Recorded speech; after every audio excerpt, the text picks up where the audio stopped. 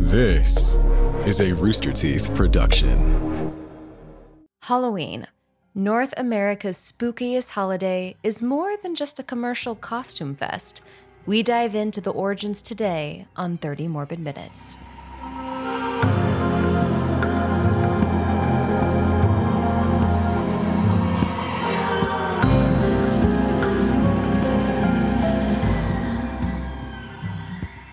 This is the podcast where we explore topics of a morbid, macabre, downright grisly nature, sometimes spooky, like today. I'm Elise Willems. And I'm Jessica Vasami. There's this old Irish folktale about a man named Stingy Jack, which already kind of a red flag. Jack had a bit of a bad reputation, known for being a miserable, conniving sort of man, playing tricks on his fellow pub patrons. Sounds like the devil himself, Satan, heard of Jack's exploits and decided to meet Jack for himself. Greatness begets greatness, I guess. One night, drunk and wandering through the countryside, Jack came upon a body in the middle of a path, which upon inspection, he realized was the devil. Dun, dun, dun. Fearing the worst, that his end might be near, Jack stalled the inevitable by inviting Satan for a drink at the local pub. And surprise, surprise, a guy with the moniker Stingy Jack didn't have any money on his person to actually pay for these drinks that he invited Satan to go have. So he asked Satan to spring for the tab. More specifically, he suggested to the devil that he deceived the bartender by turning himself into a silver dollar, which Jack would pay the barkeep with. Once the exchange was done, Satan could simply morph back into the Prince of Darkness. Which all in theory works, right? Like you pay him with the coin, that's actually Satan, and the bartender takes it, and then Satan like rolls away and then transforms back. Bada boom, bada bing. So Satan does this, but psych, it's just another one of Jack's tricks. He pockets the silver dollar, Jack does, putting it in his jacket right next to a crucifix, which prevents the devil from transforming back to his original form. So far, this tracks, okay? Yeah. Satan had no choice but to bargain with Jack. They struck a deal that he would spare Jack's soul for another 10 years in exchange for his freedom. The years passed, and once again, Jack and Satan crossed paths, this time in the countryside.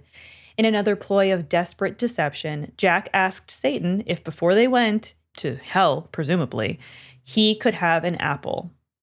Satan obliged and climbed the tree, unaware that Sneaky Jack was tricking him again. Satan is like so naive. He's so easily fooled somehow. The legend varies depending on who's telling it, and some versions say that Jack went while Satan was climbing the tree and he carved a crucifix into the base of it. Others say that he surrounded the tree by staking a bunch of little crucifixes into the ground. So they made another deal, that he be left alive again for 10 years' time, and should he die, his soul would not be taken to hell.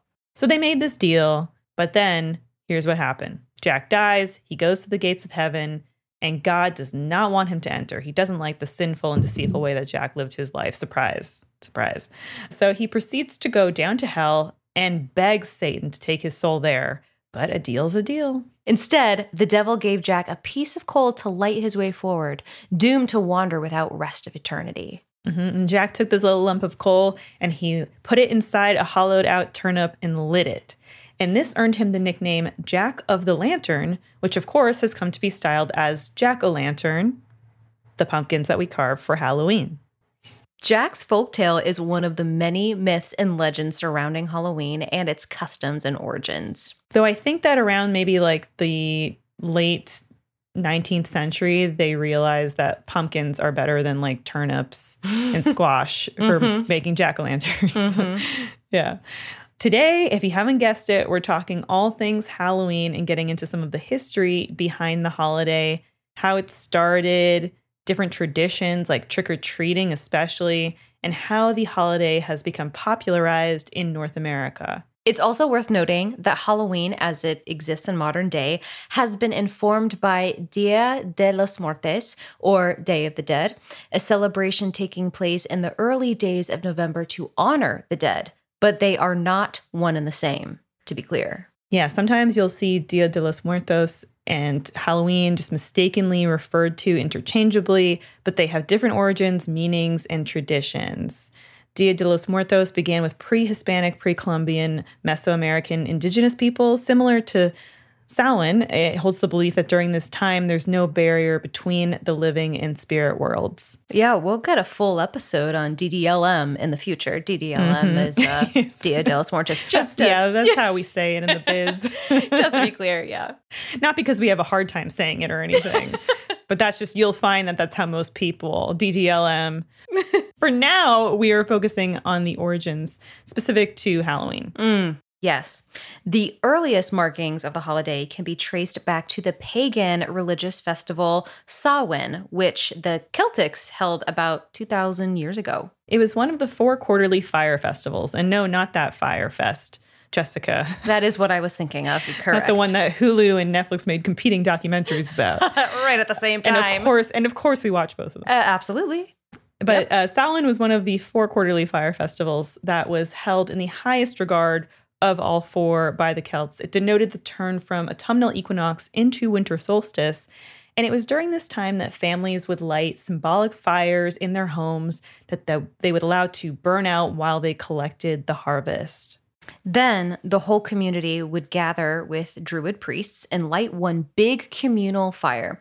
They used a large wheel, representative of the sun, and spun it to spark the fire. So theatrical. I know. And it was basically the social event of the year. The community made cattle and crop sacrifices to the gods, and these Druid priests told fortunes and prophesied about the upcoming crop seasons. And, for a bit of fun, something I also consider fun as well, is the Celts would dress up in animal heads and skins and try to tell each other's fortunes. I have done this, and I will do it with you, Elise. Yeah. You've been invited to Jessica Vasami birthday party.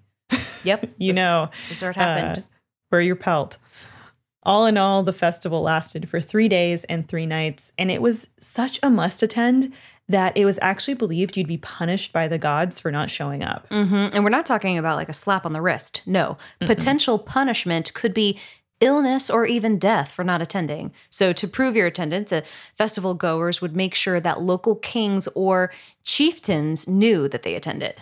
Much like a Jessica Vasami birthday party. Well, yes.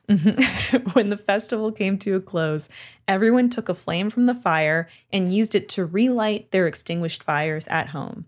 It was believed during Samhain the barrier between the spirit world and the living world is broken down. Ghosts and Sidhe could therefore enter the living world. Sidhe are Irish folklore fairies, basically, who are apparently very, very cruel and kidnap people while spreading bad luck and illness. This is not the type of fairies I thought they were. But anyway, the bonfires at the festival were intended to ward off these spirits.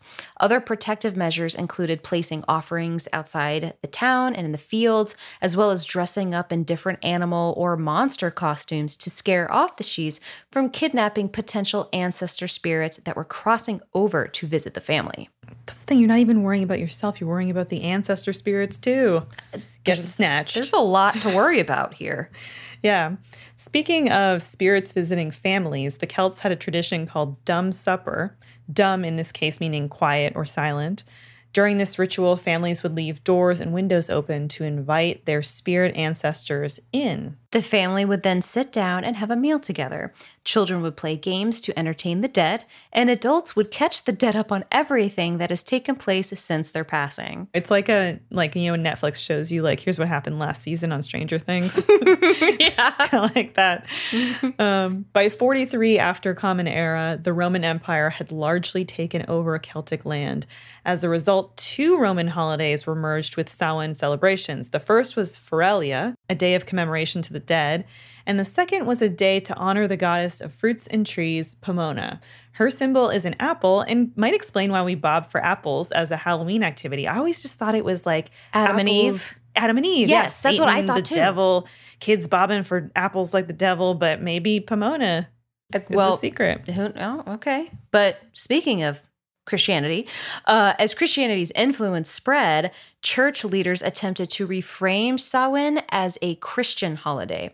In the 5th century, Pope Boniface tried to rededicate the day to saints and martyrs, moving it to May 13th. However, the Celts resisted, and the fire festivals continued in October and November. Take that, Ja Rule. In the year 837 after Common Era, Pope Gregory moved the day back to its original time, but twisted it up, renamed it All Saints' Day, which took place on November 1st. All Souls' Day would come the day after, November 2nd, a day to honor the dead. However, neither new holiday stopped the pagan tradition completely. October 31st became known as All Hallows' Eve or Halloween. And eventually, Halloween made its way into American celebrations as Europeans immigrated and the colonies were formed. Halloween was not as common in colonial New England due to the strict Protestant belief, but was much more common in southern colonies like Maryland. I believe it. What truly popularized the holiday in America during the 19th century was the flood of Irish immigrants coming to the country to escape the potato famine, also called the Great Famine or the Great Hunger, which was a time of mass starvation and disease in Ireland. And that's how the American version of Halloween became more of a mix of Irish European traditions and Native American traditions as well. The first celebrations were actually called play parties, where communities would gather and share stories about the dead, sing, dance, and tell each other's fortunes. There were also a lot of sharing of ghost stories and mischief making. Yeah, the holiday was more like, how can we kind of like prank on people? I love it. But then where does the concept of going door to door, trick-or-treating, and begging for candy come from? Yeah, originally ancient Irish and Scottish traditions in the nights leading up to Samhain. Yeah, if you look at it and read about it, it sort of resembles Christmas caroling a little, and it was called souling. Yes, people would dress up and go door to door singing songs to the dead, vowing to pray for their souls, receiving cakes and food in return. Kind of great. Yeah, I know. It's like kind of, I wouldn't mind that now. I know. As Halloween. And it eventually became people asking for like not just like food and cakes, but money too. And then trick-or-treaters got a little bit more bold. Instead of offering prayers and songs, they might tell jokes or do like these little performances on people's doorsteps for them. Yes, and this tradition became known as mumming. Jessica, you are a theatrical person, yes? I would think so sometimes. You're an amazing actress. I appreciate that. I'm going to suggest that we go mumming this Halloween. We come up with a little two-person act. Oh my gosh. And on doorsteps, we do this little who's on first routine or something. I would love to do that. I just wonder if now they'd be like, you're a 34-year-old woman. They would call the police. They would call the police for sure. They would be like these rogue mimes. Yes. Have escaped from an insane asylum and are doing a performance on our doorstep.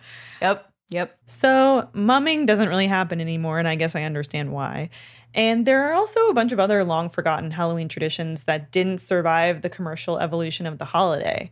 Among those is baking these fortune-telling cakes called, quote-unquote, dumb cakes, a practice that sort of harkens back to the Samhain festival fortune-telling aspect of, you know, the barrier between worlds is lifted during this time of season so we can kind of see the future, talk to the spirits, right, Jess? Yeah, basically between the 18th and early 20th century, 3 young unmarried women would gather in silence to bake dumb cakes, a cake consisting of flour, water, and salt. Wow. Back then, the only dating apps were appetizers. What a joke. I love it. After preparing the cake, these women would carve their initials into it and then bake it in the oven. And once baked, they'd break it, take a bite, and then walk backwards to their rooms. And then they'd place a piece of the cake underneath their pillow and sleep on it for the night. I love this. If done correctly, the women were supposed to dream of their future husbands. There are some accounts, though, from women who baked these ritual cakes and then had not just like dreams of their future husbands. They had like borderline scary interactions with these alleged dream husbands. They were probably like, it was probably sleep paralysis, Jess. Sleep like, paralysis? Really and truly. Like they were probably cooking these cakes, getting stressed. Yeah. Or like a warning, do not marry this man. Oh my gosh. That's what we need more of. That's like warning cakes. Yes, warning cakes. Oh, Red flag cakes. I love it. We should get together. I mean, I know I'm married and you're in a long-term relationship, but hey, what can it hurt to Let's bake make some dumb cakes. Let's make some dumb cakes. Or at least let's just see if it works, even though you are a married woman. Yeah, maybe we'll take a break right now to make some cakes and we'll tell you a bit about some of our sponsors.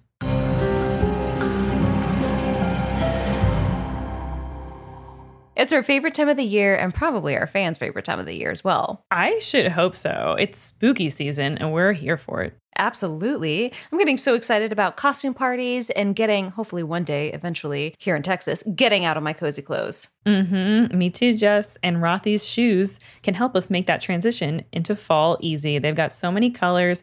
It'd be a crime not to get a pair. I see what you did there, Elise. But most people know Rothy's for their The Flat and Point shoes.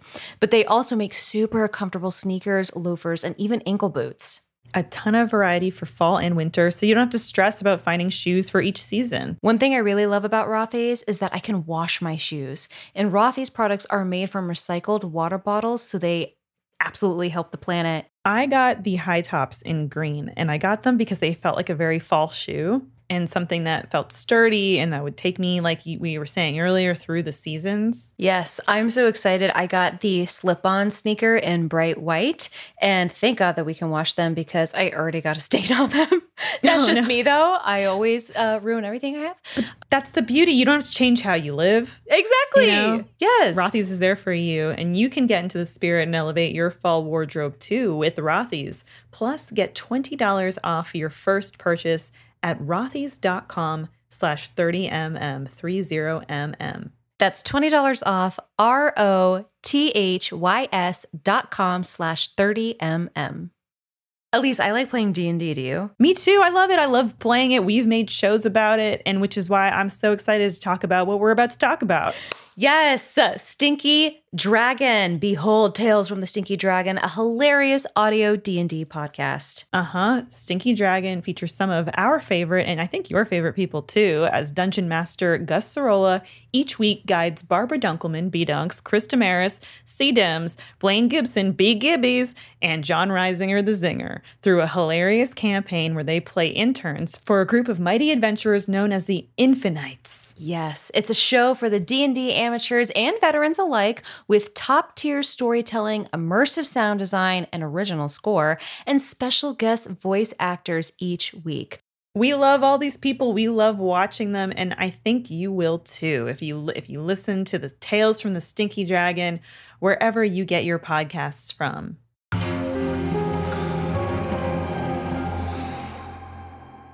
And now back to the show. So, Jess, there was this kind of vision of Halloween where it was more like just kind of a mischief holiday. You would go to your neighbors and essentially be busking for coins sometimes, doing little performances and stuff. And then things started to change a little bit at the turn of the 20th century. During the 1920s and 30s, the stock market crashed and led to the Great Depression, which was a big deal and just caused huge cultural shifts. The spirit of Halloween took a downturn amidst economic tensions.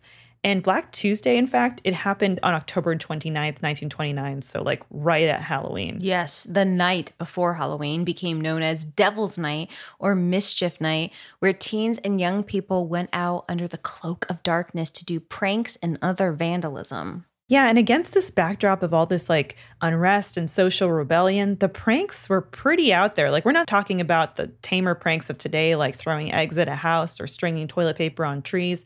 We're talking broken windows, graffiti, pulling alarms. There are stories of teen boys flipping over cars and even sawing down telephone poles. Yeah, the Purge. Yeah. No, not that far. Not that far. Just kidding. Basically, this was your early 20th century Purge. Yes. Remember, they crawled so we could walk.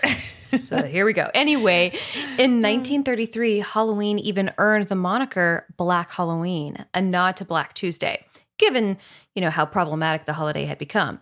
But that would change with the coming of the Second World War, right, Elise? Yeah, as the tensions shifted and those same young people pulling those pranks were sent overseas to fight for God and country, Halloween endured and it lost a bit of the prank aspect, mostly because everybody was just trying to deal with the very serious nature of the war. Absolutely. Yeah, everyone was done putting up with mischief and pranks. Like, hello, we have more serious stuff going on.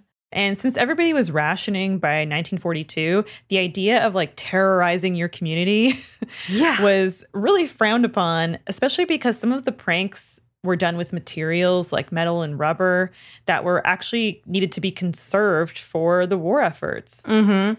And if you were pranking your neighbor, ringing their doorbell in the middle of the night, there was a chance that they were a war worker who would get up the next day to manufacture artillery. Yeah, so you had to like let them sleep.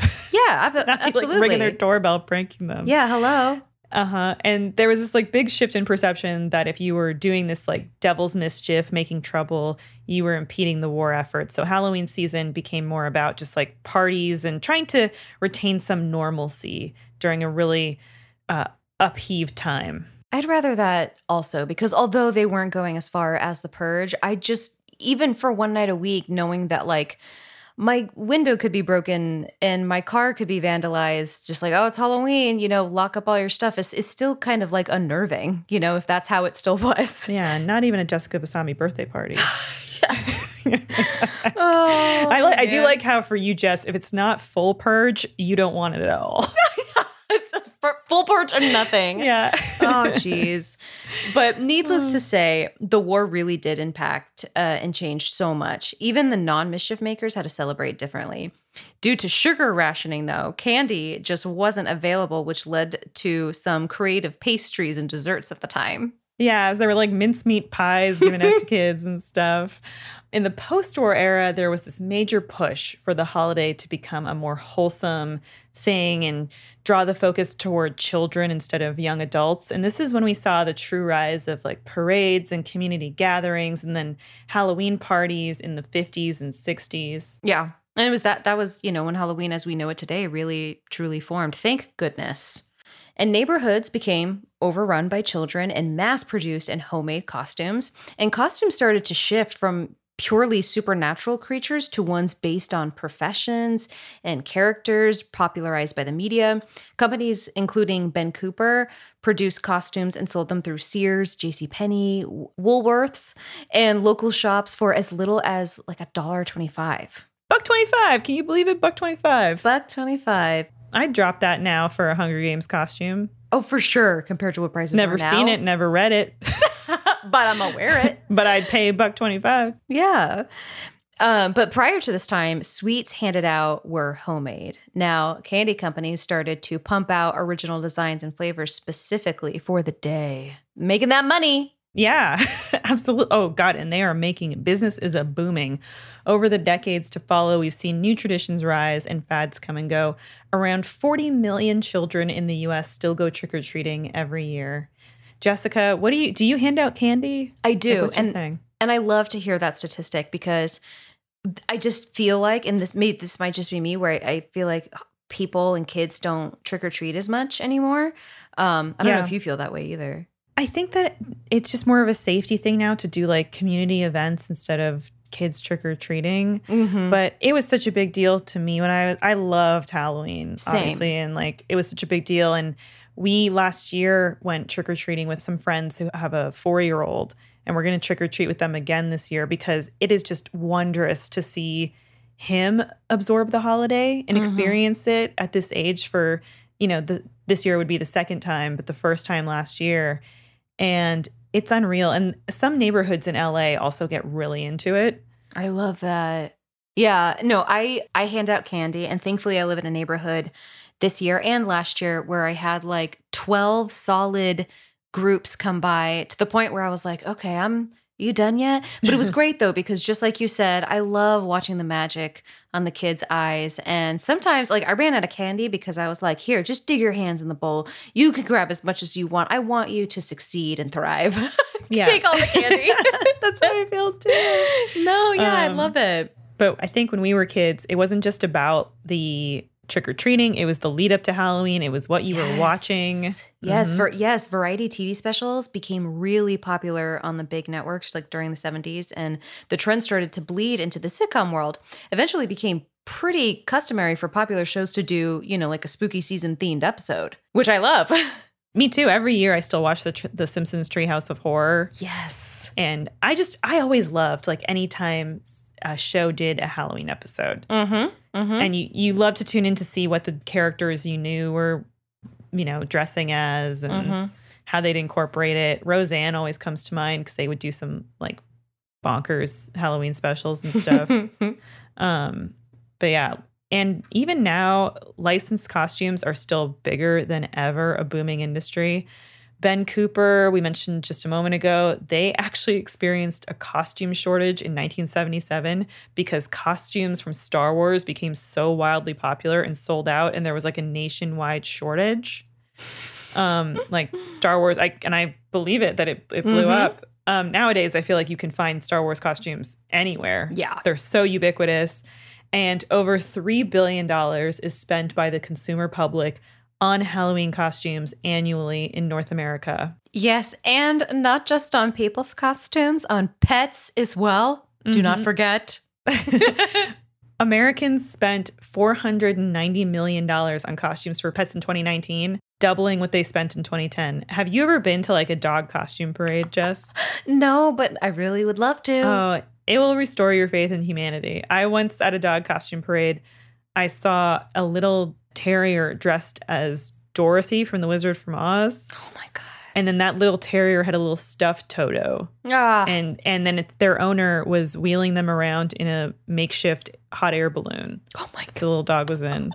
And I just was like, I can lie down in the gutter and die happy. I've seen this. Great. That's great. Yeah. Oh, I have the visual in my head. Love it. Uh-huh. But let's not forget about the good old candy corn. Candy. Candy. Candy corn was invented in the late 19th century and is still a holiday staple. Like it just is. Sometimes Do you I like even put yes, actually, if I'm being honest, I do like it. It's not something that I eat all the time or I eat a lot of. Sometimes like last year, like I would buy candy corn merely as decoration for my house, like in bowls. Okay. I can appreciate that. And so like I'll take like little bites and stuff, but it's not something like where chocolate, like M&Ms, I could eat like an entire bag. Yeah. I can't like eat an entire bag of candy corn. No, But- who can? Who should? Good point. Yes, good point. And so while it is, still a holiday staple, but the big candy manufacturers rule the roost. Christmas and Easter were the big candy events in the 1910s and 1920s. But now like 90 million pounds worth of chocolate candy is sold during Halloween week. And the two most popular Halloween candies, can you guess? I would have not guessed these personally. Yeah. Well, it's Snickers bars and Reese's peanut butter cups. Those are my personal favorite. So I'm like, okay, that makes sense. Really? But to some people, they might not make sense to them. I don't like peanut. So Okay. that completely discounts both for me, I think. No, that makes sense. There's people that like do not like chocolate and they're like fruity candy all the way, Yeah. I think like for me growing up, the candy, well, I also come from Canada where we have some different chocolate offerings like Mars bars. I loved getting Mars bars, little coffee crisp, of course. I liked getting little mini Aero bars and Kit Kats. Yeah. Cute. But yeah, and for me, this season is huge for me too, because while I do this year round, it gives me, I feel like it's my duty to watch horror movies. Like I can convince my husband to watch them more with me. And there's always like some great new offerings. And it just feels, I try to watch as many horror movies as I can around this time of season. It feels so good. And, we had those kind of B-movie grindhouse horror movies, but it really was The Exorcist, 1973, that set this new standard for horror cinema. Yep. And then brought audiences to the theaters and set the tone and said, like, these can be huge blockbusters. Like, and that came out in December of all times. But it made a ton of money. And now Halloween is like this tentpole for studios to release all their scary movies. And we're getting, Halloween Ends this month, which might be the last Jamie Lee Curtis Halloween movie. Yep. You never know. They just somehow keep happening. Yeah, I love her. I love her. For sure. I wish she'd never stop. But the Halloween franchise for sure is, I think, the horror movie synonymous with the holiday too. Yep. Anytime you hear the music, you just know Halloween's near. Yeah. And Halloween over the last couple of years, has been scary for many different reasons due to the global pandemic. And while people were less likely to celebrate in groups, candy and decoration sales have risen as people grasp for some sort of normalcy and indulgence. And I know I can absolutely attest to that. I absolutely did that during the pandemic. Mm-hmm. Me too. I just bought a bunch. I just needed that kind of comfort, right? Mm-hmm. Yep. And something to do. And I think we were all maybe to a point indulging ourselves with some shopping, some retail therapy in that respect too. I do think we're kind of getting back to the normalcy. There was that 1 or 2 years where people made those candy shoots. Oh, do you remember those? They made those tubes. Yes. They would put on their porch and slide candy. And I literally, it's just so great. You bring in humanity at its finest. I feel like, hey, you know what? We're still going to do it.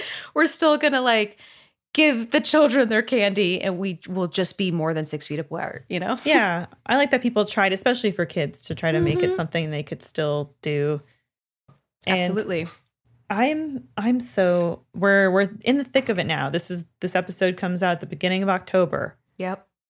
So I hope everyone's celebrating in their own way. Yes. When do you start? I mean, I'm sure your decorations are already up, but when do you usually start putting your decorations up? Well, in mid-September, I try to hold out.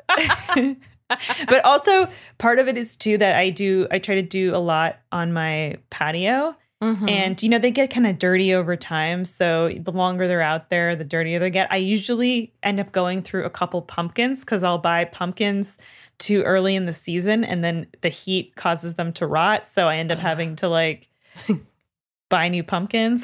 But I'm sure you don't mind. I don't mind. You love it. I don't at all. Trader Joe's, $5 pumpkins. Come on. Love it. Yeah. Go through those. I'll go through those not like candy corn. I go through let me just say this. I go through pumpkins like Jess goes through bodies in a purge. Oh my gosh. Man, if I was in the purge, what would I do? I'd come for you first. I think you would actually wreak some serious havoc in a purge. Man, I would probably shouldn't talk about it on this podcast. No, it's very self-incriminating. It is. Putting a lot of evidence, should there ever be a purge, establishing a lot of evidence. Hopefully it never comes to that. No, hopefully it doesn't. That should never be a holiday or a thing that happens in this world. So let's put that out there. But for the holiday October that we are in right now, we have our new Spirit Board t-shirt that is available. Have you seen it, guys? You should. It's in the Rooster Teeth store. It's sweet. It's kind of romantic. It is. Make life worth living and death worth the wait. Yep. I love it. And it's, store.roosterteeth.com/collection/30 morbid minutes, I think. Let's hope that's it. If not, just go to the Rooster Teeth store. Yeah. Store.roosterteeth.com. We'll take you there. And yeah, it's so cute. And thank you so much to everybody that is, maybe you're new and you are tuning into us for the first time because it's spooky season and you're looking for something kind of morbid to listen to. Welcome. Mm-hmm. Welcome. Thank you so much. And check out our older episodes too, because they don't go bad. They only get better with time, I think. They're evergreen. Yeah, absolutely. And last thing I'll say is I love just October in general because I feel like I get to dress like a witch every day. I'm going to wear purple lipstick. Oh, yeah. Wear a witch hat. I'm going to wear all our shirts, all our 30 more minute shirts, just every day because I have all of them in black. There's only one white shirt, but I can still dress that up as a witch anyway. And just be a little witch every day. Mm-hmm. And feel good about myself. Let's do it. I do have a little collection of Halloween t-shirts and I love getting the 30 morbid minutes ones because I'm like, never did I think that I would add my own Halloween shirts to my collection. That is a great witch's power, Elise. Anyway. Thank you. My, what do you call the head witch in a coven? You call her the head witch. No, I don't know. The Supreme. Is it the Supreme? I don't know. This is good information to know, though, because I don't know. I think it's because I watched the season of American Horror Story where they do the coven. Jess, you should watch that if you haven't seen it. I think you would dig it. I will watch that season because it is witches and I do love witches. So, okay. Yeah. I think you'd be into it. But yeah, and there is some violence. Don't get any ideas. Okay. Oh, good. That's all I'm saying. Good for telling me that because I will get ideas. You got to worry about that with me. And they will not be admissible in a court of law. Okay. Well, Thanks, everybody. Thanks for hanging out with us. We'll see you next week. And I guess this is where we say bad bye, huh? Bad bye. Trick or treat.